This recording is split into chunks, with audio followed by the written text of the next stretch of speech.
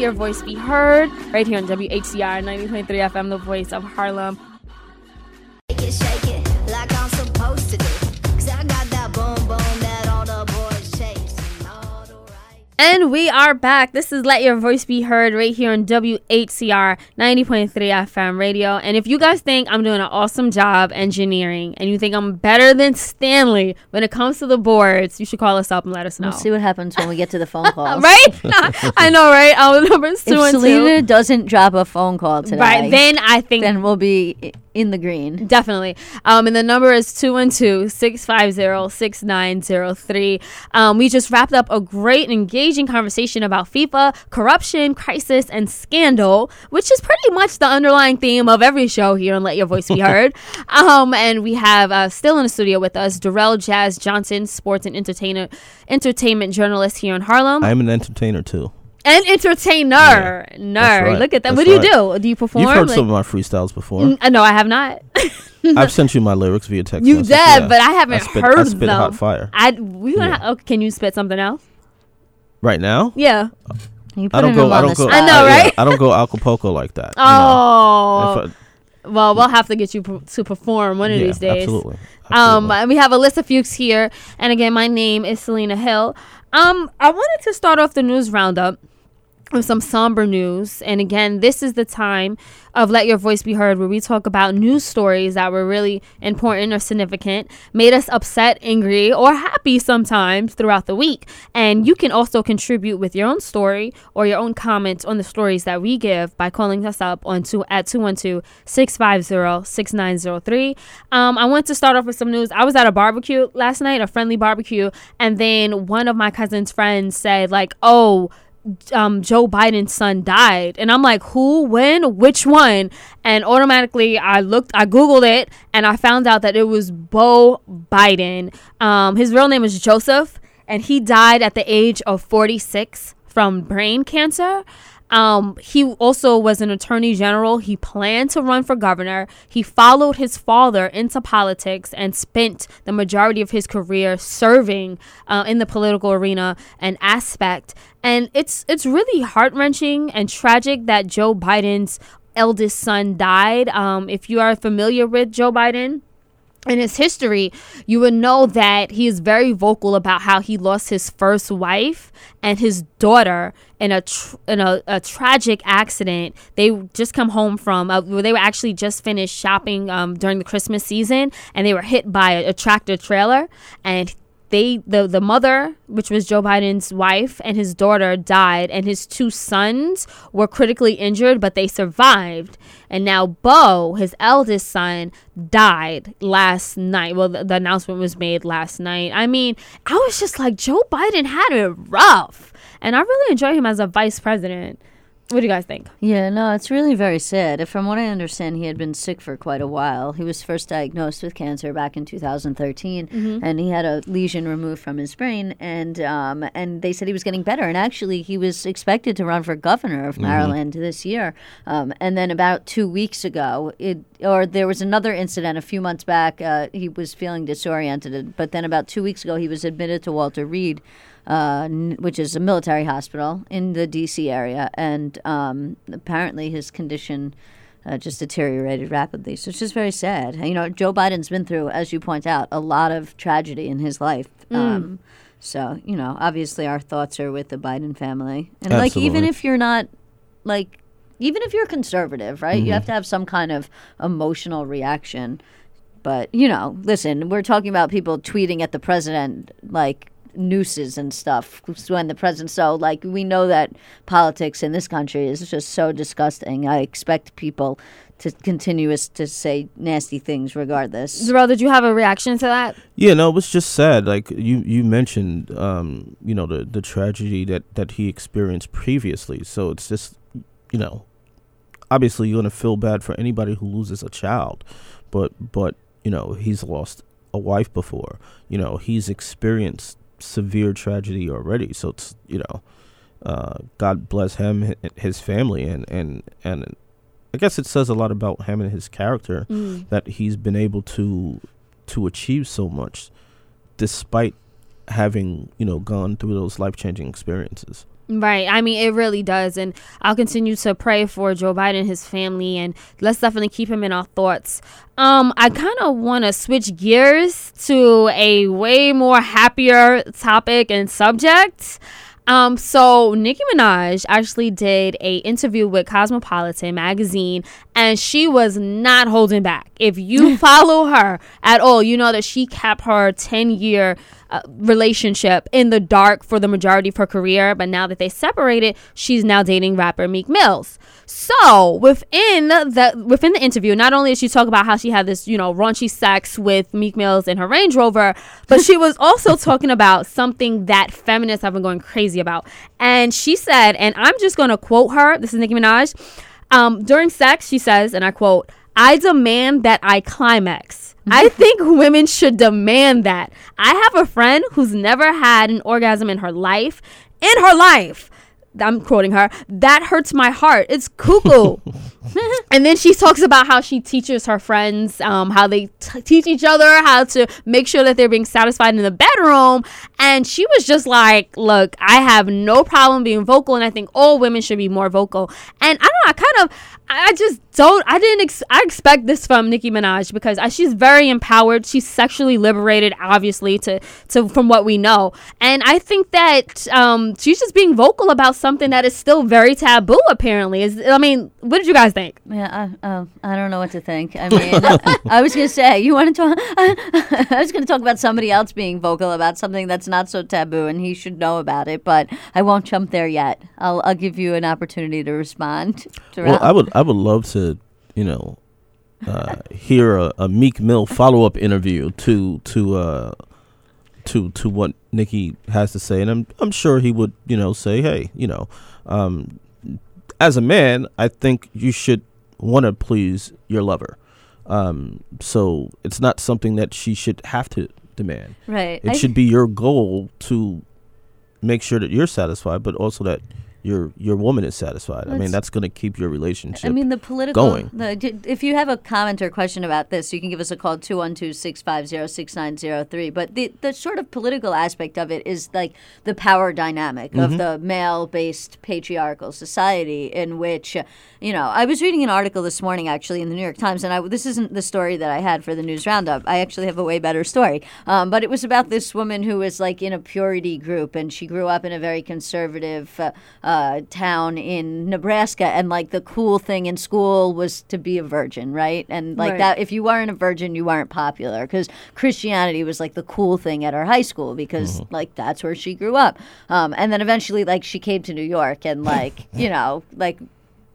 sort of like realized the patriarchal aspect of even that. Right. Save yourself for the man and like this, that, and the other thing. So, if that's your personal perspective, that's fine, right. But it wasn't her personal perspective. It was like sort of being forced on her. So, I mean, that's really the power dynamic that I like that Nicki speaks to is to sort of the women empowerment of the, not necessarily and saying, I'm going to take control of the situation. And that was kind of similar to what the woman said in this article, which was that she was going to take control of the situation too. I wanted to switch gears a second. So France just passed this new law that makes it illegal for supermarkets to throw out their food. Instead, the law requires that these big supermarkets have to sign a formal contract with food charities. And so basically, a lot of people don't realize is like food has a sell-by date. Mm-hmm. A lot of times the sell-by date isn't necessarily the expiration date. Right. So even though it's past the date where you can sell it to a consumer, doesn't mean it's past the date for which it's safe to consume. Right. And in fact, a lot of foods can be consumed well past the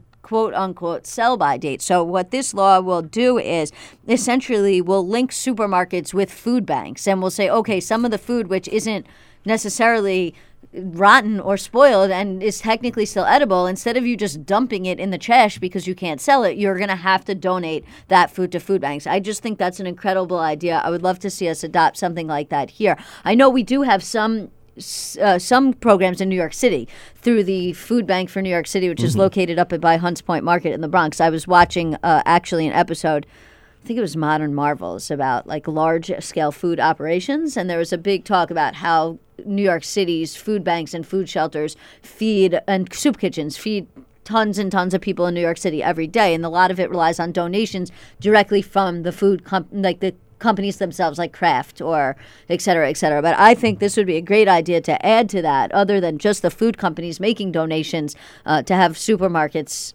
have to donate some of their food to the food banks. So maybe we should take a play out of France's playbook here and roll on a law like this. Well, I would support that. Absolutely. I think I've experience in the event planning world. And I remember one time we were doing an event at Manhattan Center on 34th and 8th.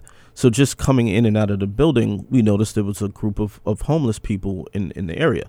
So we asked the owner of the company if we could take the food that we were about to throw out. After we took the stuff that we wanted to keep for ourselves, there was still a lot of food. So we asked if we could take it to the homeless people. And he said yes, but he wanted to make sure that we took every label off so nothing could show it was his, just to avoid liability, which I definitely understood. But I think there are a lot of people who do the right thing.